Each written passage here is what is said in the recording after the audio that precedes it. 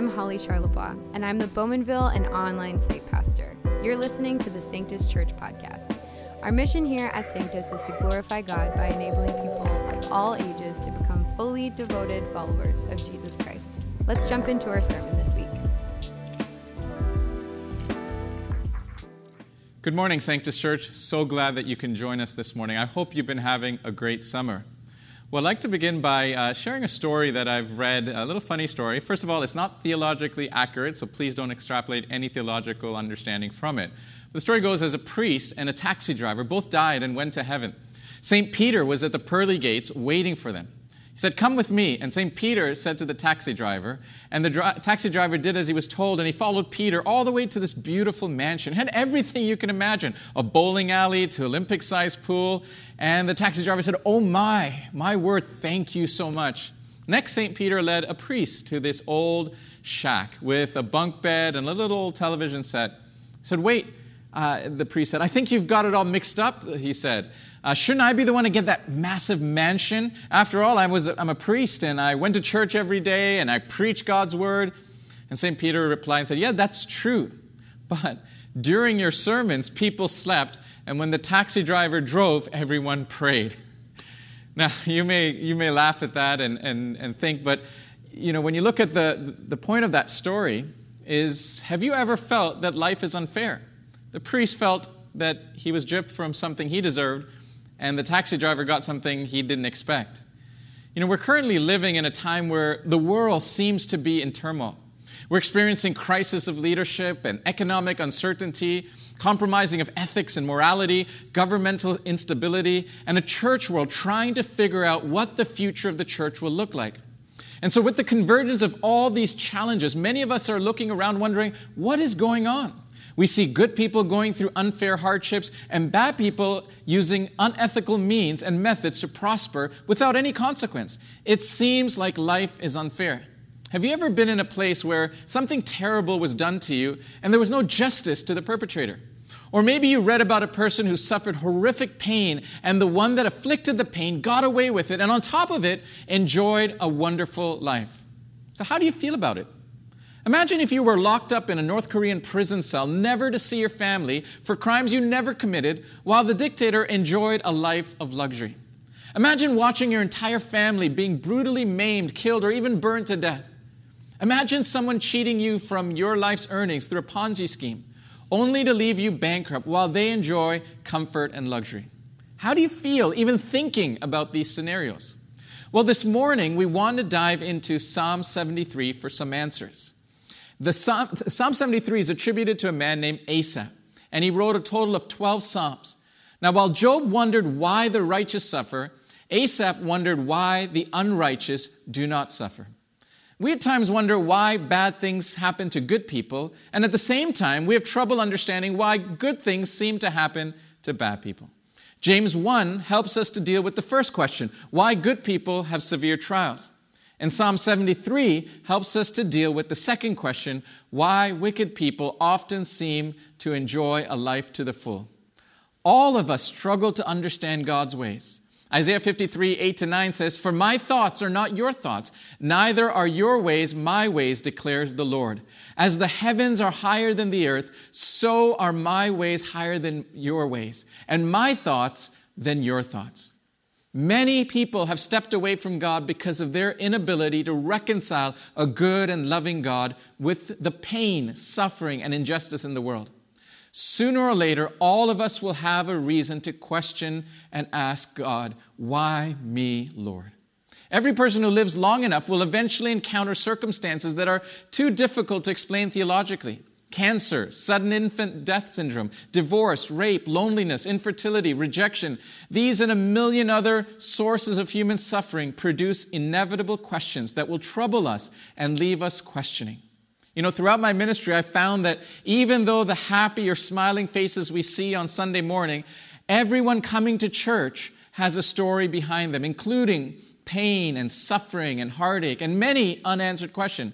Now, it's not that we are not happy, but no one gets a free ride in life without pain.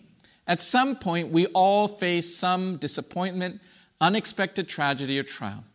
Now, there are 4 ways of dealing with suffering and trials. First, we can deny it, pretend everything is good. Second, we can get angry and bitter, shaking our fists against God or others. Third, we can blame others for our problems and suffering. Or finally, we can accept it and learn from it. You know, Hebrews 11 is often called the chapter of faith about the heroes of faith. We read in this chapter how people with similar faith and trust in God had different outcomes. In Hebrews 11:34, we read of some men and women who God allowed them to escape the edge of the sword, and they were saved from death. Then just a few verses later in verse 37, it says that other men and women with just as much faith, it says, were killed with the sword. That is, God chose not to intervene, but instead allowed them to be taken from this world. So having more or less faith does not protect us from trials, but having faith and trust in God helps us to go through these trials. Now, there is no situation so chaotic that God cannot, from that situation, create something that is surpassingly good. He did it at creation, He did it at the cross, and He's doing it today. People often say, if God is good, He would. It speaks of His character of love. It's challenging His character. If God is good, then He would. Second is, if God could, He would. And that is challenging God's power and sovereignty. Critics claim that if God is good and all-powerful, as Christians often say, then He would act and stop evil, suffering, and pain. Well, this morning, this psalm, as we're going to look, is to provide us with hope, rest, and peace. But it's hard to experience that if inside of us we're burning with anger and resentment and vengeance to some wrong done to us by someone, or even our feeling of God's inaction in our circumstance. You know, a study found that people who thought that they were treated unfairly were more likely to suffer heart attack or chest pain. And so Asaph here was troubled. He was troubled so much that he had to learn about God's justice. And what he learned should be able to help us also. So before we begin, let's just pray. Father, as we look into your word, give us understanding, even as Asaph went into your house, and Lord, he understood your plan and your purpose. Give us enlightenment, give us trust and faith as we look into your word. In Jesus' name, amen. So let's begin with Psalm 73, verse 1. Psalm 73 begins, surely God is good to Israel, to those who are pure in heart. Now, Asaph had this belief. This was his intellectual commitment, that he would believe and say that God is a good God. And second, He is good to those who love Him and have a pure heart. Asaph lived with this theological view that if you live righteously, God should bless you and everything in life should go well for you. And if things were not going well, then you must not have a pure heart or that you've done something wrong. Then in verses 2 and 3, he writes, but as for me, my feet had almost slipped. I had nearly lost my foothold. For I envied the arrogant when I saw the prosperity of the wicked. You see, within the Jewish context or the ancient Near East cultures, there was this presumption that those who were good were materially blessed by the gods. So Asaph was confused when he saw the wicked prospering. People who rejected God were succeeding. He almost lost his faith in God. You know, Jesus actually came and turned that view upside down too in the parable of the rich man and Lazarus in Luke 16, verses 19 to 31. The rich man went to a place of torment, and the poor man, Lazarus, went to a place of rest and comfort after he died. Now, this would have stunned the disciples who grew up in a context of seeing wealth as a sign of God's approval and poverty as a sign of God's disapproval. Do you and I still live with that mindset? A mindset that if we are succeeding financially, that means God is blessing us and that we are right with God. And if we're struggling financially, that means God is disapproving us. Now, do you evaluate God's love for you based on your employment status or your health or how much money you have in the bank or your education? This is the tension that the psalmist is living with. He sees sin in the world, and then he sees wicked people and their success. And so what does he do in response to that? He covets what they have. He responds to sin with sin, and that is the grave temptation for all of us. The question we must confront is this: how do we respond to the sin of others? He goes on to describe the prosperity of the wicked so that what he is seeing and envying. He says this, these people, in verse 3, were wealthy and living in luxury. He says, I saw the prosperity of the wicked. In verse 4, it says, the wicked were healthy. The psalmist says, their bodies are healthy and strong. They were untroubled. In verse 5, it says, they have no struggles. They're free from the common human burdens. They have no they're not plagued by human ills. The disobedient were violent and filled with pride. And the psalmist says, their pride was like a necklace. They clothed themselves with violence. In verse 7, they were callous in their hearts and they were filled with iniquity. Their evil imaginations have no limits. They were disrespectful in their speech. In verse 8, it says, they scoff and they speak with malice, with arrogance. They threaten oppression. The ungodly were blasphemous. In verse 11, it says, they say, how would God know? Does the Most High know anything? So to get an insight into Asaph's struggle, we notice two key words. In verse 3, the first word is prosperity. Asaph became privately obsessed with the prosperity of those who rejected God.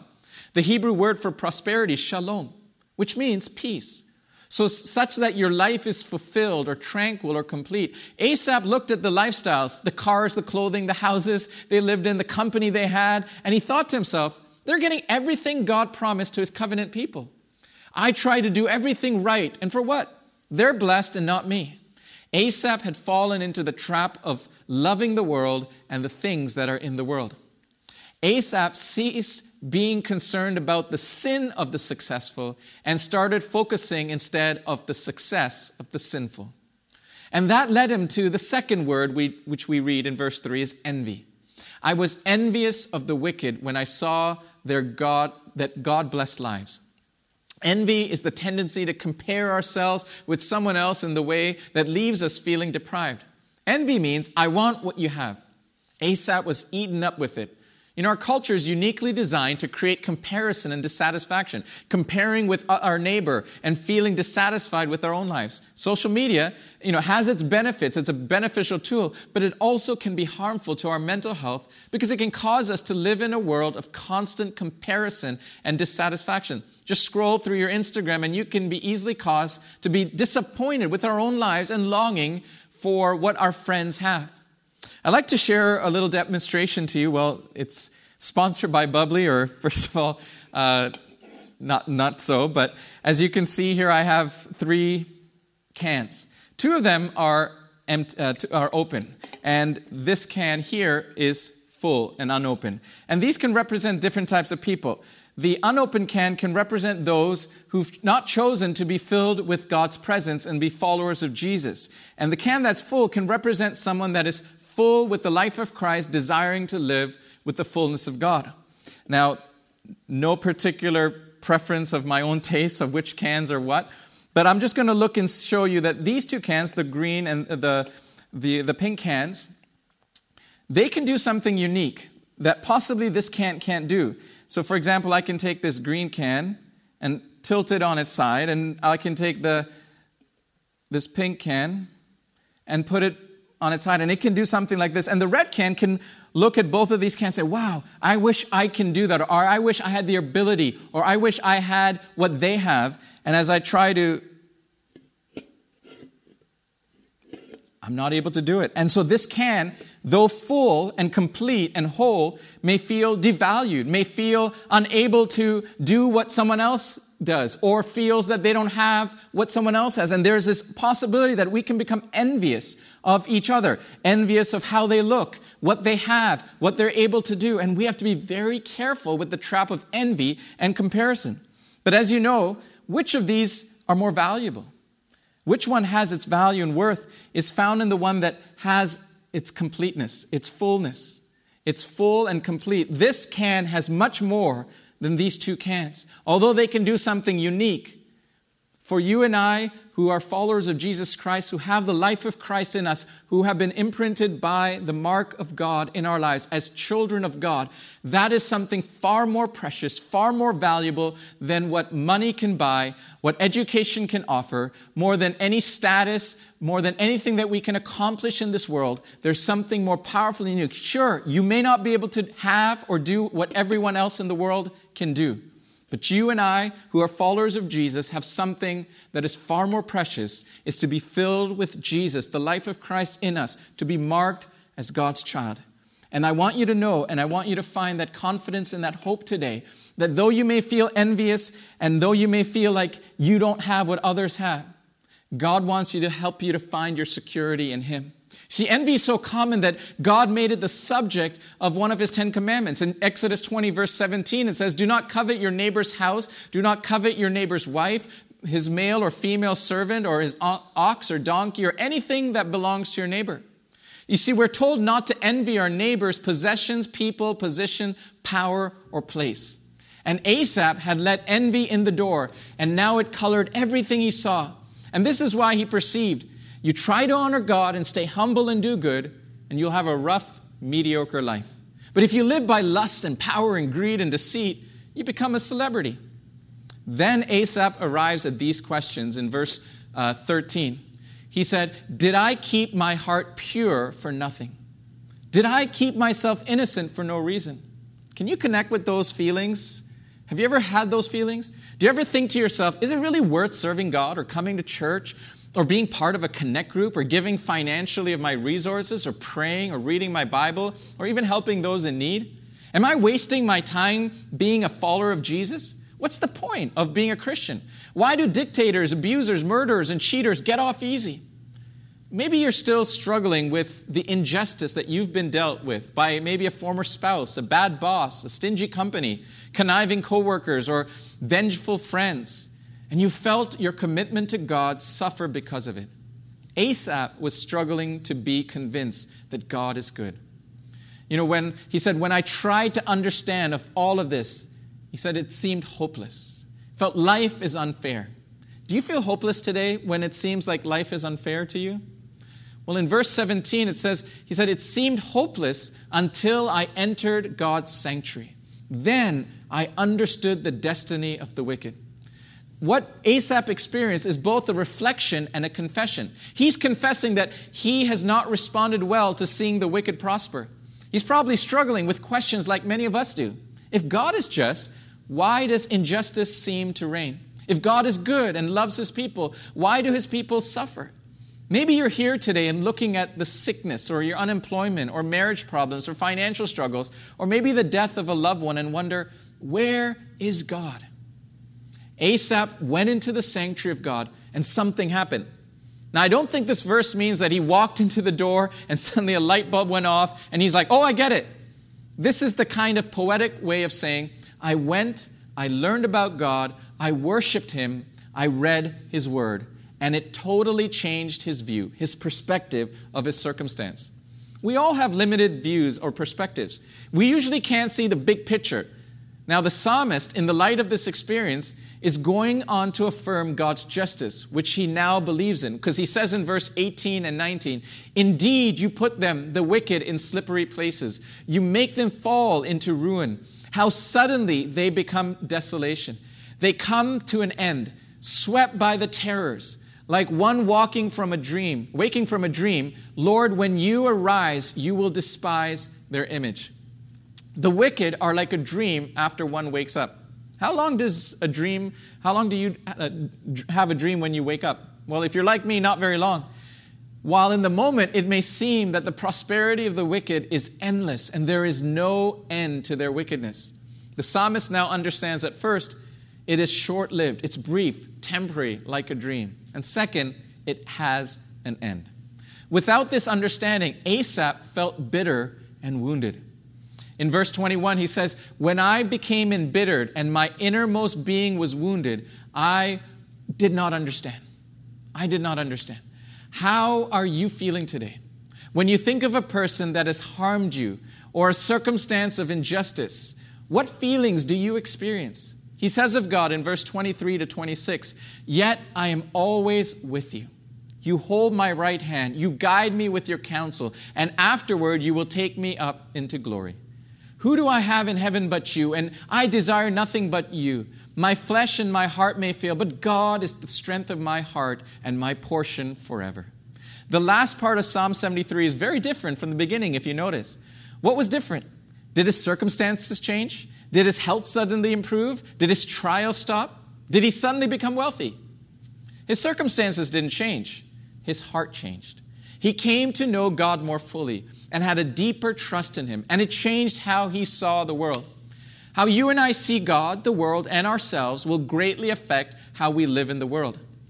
The author and speaker Jen Wilkins said this: "Our hearts cannot love what our minds do not know." It's hard to have a deep trust in God and love for God if we don't know much about God.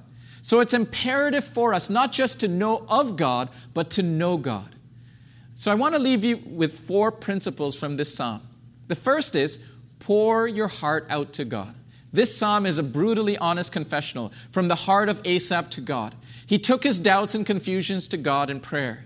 In Psalm 62, verse 8, it says, "Trust in him," or trust in God at all times, you people. Pour out your hearts to him, for God is our refuge. You know, God is big enough to take our anger, our pain, our questions. So go ahead, tell him about it. Don't keep those emotions cooped up inside of you, because by building layers of resentment and hardship between you and God, it only manifests in unhealth. Stored up anger vents itself in headaches and ulcers and bitterness and resentment and outbursts of anger. Unload the pain. God is waiting to talk to you. Psalm 55:22 says, "Leave your troubles with the Lord, and he will defend you. He never lets honest people be defeated." Learn to pour out your hearts to God with all of its pain, all of its questions, doubts, and fears to him. The second is, in our sufferings, do not sin. In our suffering, in our affliction, when we look at the trials, the injustice, we must guard ourselves against sin. You know, one of the hardest things for a person to do is not sin when they've been sinned against. You know, there are some actions and responses that are very common for us, myself included, that are not good ways to respond to sin and wickedness. One is we often have a woe is me or a self-pity type of attitude, and neither of that glorify God. Second, we can respond to anger against us with anger towards that person. And that can ultimately lead to physical retribution towards someone else, which is also not a good response. Third is we can respond to seeing greed and envy of others with our own form of greed and covetousness.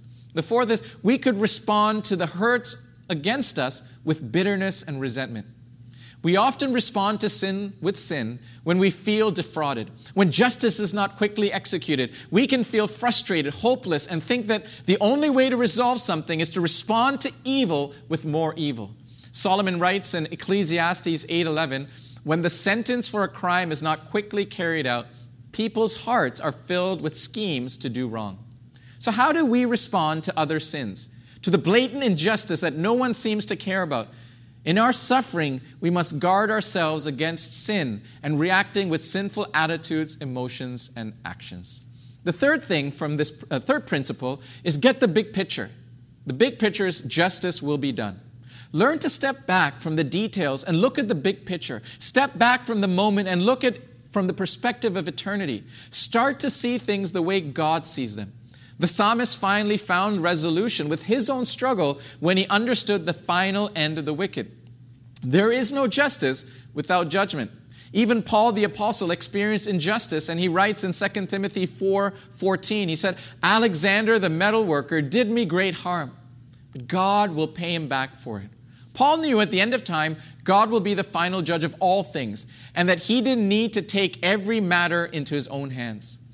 Romans 12, verse 17 to 19 says, "Do not repay anyone evil for evil. Be careful to do what is right in the eyes of everyone. Do not take revenge, my dear friends, but leave room for God's wrath. For it is written, 'It is mine to avenge. I will repay, saith the Lord.'"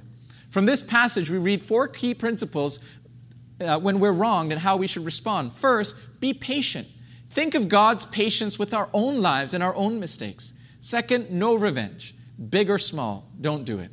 Third, show love. Think creatively how we can communicate love and grace to others. And fourth, trust God for justice. Vengeance is mine, God says, and he will repay. We don't have to worry about that someone's going to get away with something. Scripture consistently points to God as the final fair judge, and we have to trust that he is. That's why Paul writes in Acts 17, verse 31, he says, "For he, God, has set a day for judging the world with justice by the man Jesus he has appointed. And he proved to everyone who this is by raising him from the dead." So we should be convinced of the justice of God. that all sin, all wrongdoing, all evil, all injustice will be dealt with. For us to live in a sanitized Western culture where we all enjoy a sense of security and freedom and wealth, the topic of justice and judgment may not be easily felt. As mentioned earlier, if we lived under an oppressive regime faced with death daily, experiencing the brutal killing of family members or unfair imprisonment, we too would want immediate justice. That's why in Revelation 6, verses 9 to 10, we read about the people who were martyred or basically had their lives cut short and were crying out for vengeance, saying, "How long, Lord, will you wait before avenging our debts?" Around the world today, millions of people are going through injustice, especially those being in prison, losing their homes, or being killed, and thus leaving their families broken and crying out for justice. So why do good things happen to bad people? Well, God in His mercy continues to show them kindness and goodness, hoping that they will repent and change and follow Him.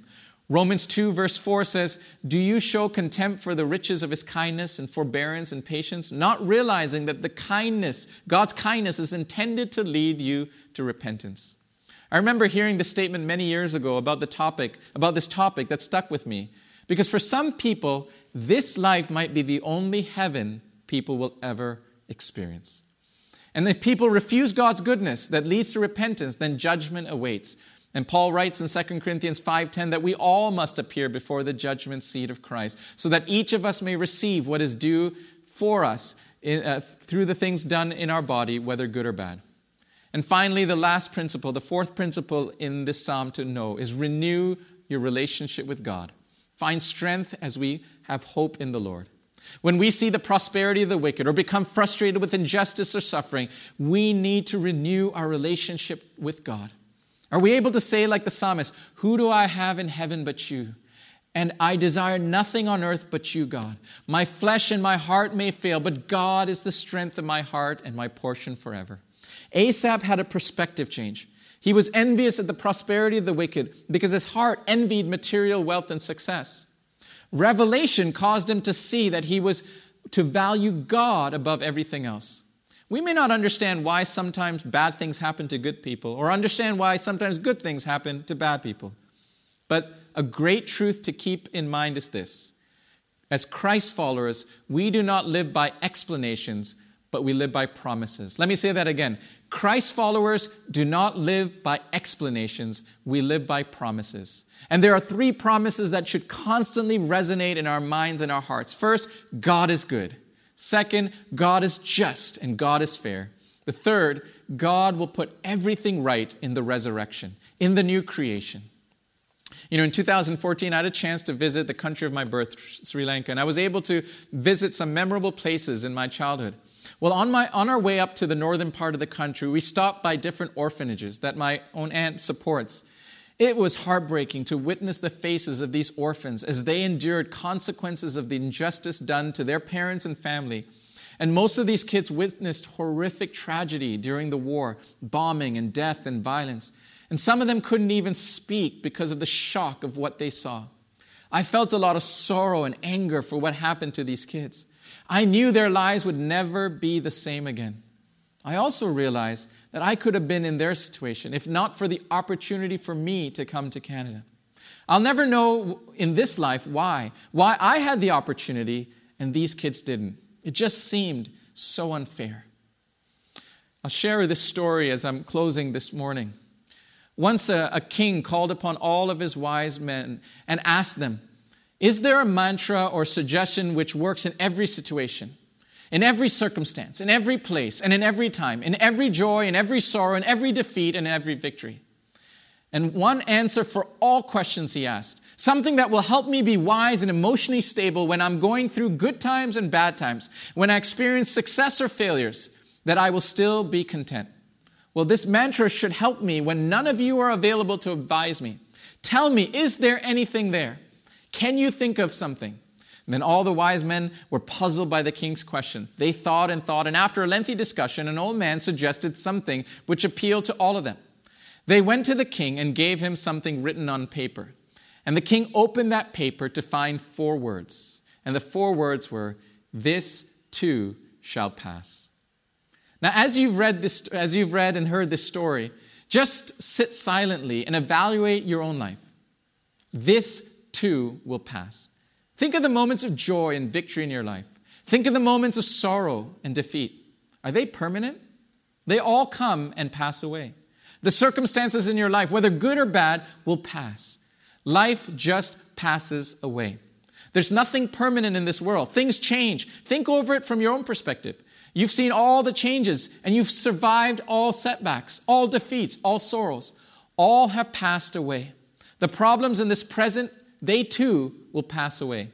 Because nothing remains forever. Joy and sorrow are both two faces of the same coin, and they both will pass away. Just you and I are witnesses of change. We experience it and understand it. We enjoy the present moment, but know that this too shall pass. We have the ultimate confidence in a God that never changes. He is the same yesterday, today, and forever. Our hope is found in the resurrection, where God will put all things right. So what is our hope? In Revelation 21, verses 2-5, it says, "And I heard a loud voice from the throne saying, 'Look, God's dwelling place is now among the people, and he will dwell with them, and they will be his people. And God himself will be with them and be their God. He will wipe away every tear from their eyes, and there will be no more death and no more mourning and crying or pain, for the old order of things has passed away.'" First, God's dwelling place is coming to earth in new creation. God will renew and restore and recreate. Second, God will wipe out and remove all tears and death and pain, crying and injustice. The old things passed away.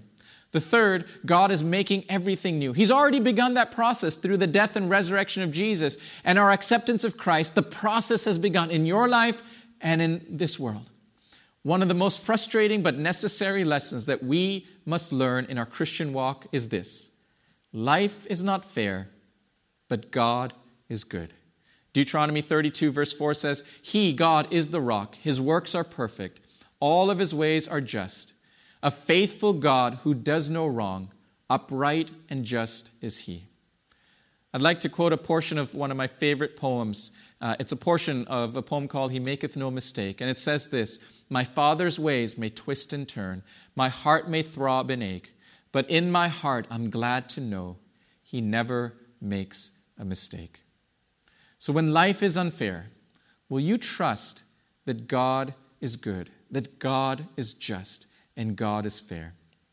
Will you look to God today, even when you feel overwhelmed? Will you ask him for wisdom to see things like he does? This morning, let's express our love to God and our trust in his sovereignty, that God is here. And so as we close, I'd like to encourage you, if you feel comfortable, would you pray this prayer with me? And as we pray this prayer together, let's surrender our lives, knowing that, yes, life is unfair, but God is good. And like Asaph, coming into the sanctuary, into God's presence, and realizing that God is good. And at the end, justice will be done. Justice will be done. God will accomplish his purposes. So join with me as we pray. God, grant me the serenity to accept the things that I cannot change, courage to change the things I can, and wisdom to know the difference. You are fair, just, and perfect in all your ways. I surrender my life and trust that you will make all things right one day. Amen. Thank you so much for listening. If you'd like to learn more about us, please visit our website at sanctuschurch.com. You'll find more ways to support our ministry and God's vision for this church. Last but not least, if you like what you heard, be sure to hit the follow button and be notified when another episode releases. Thanks so much for tuning in. God bless you.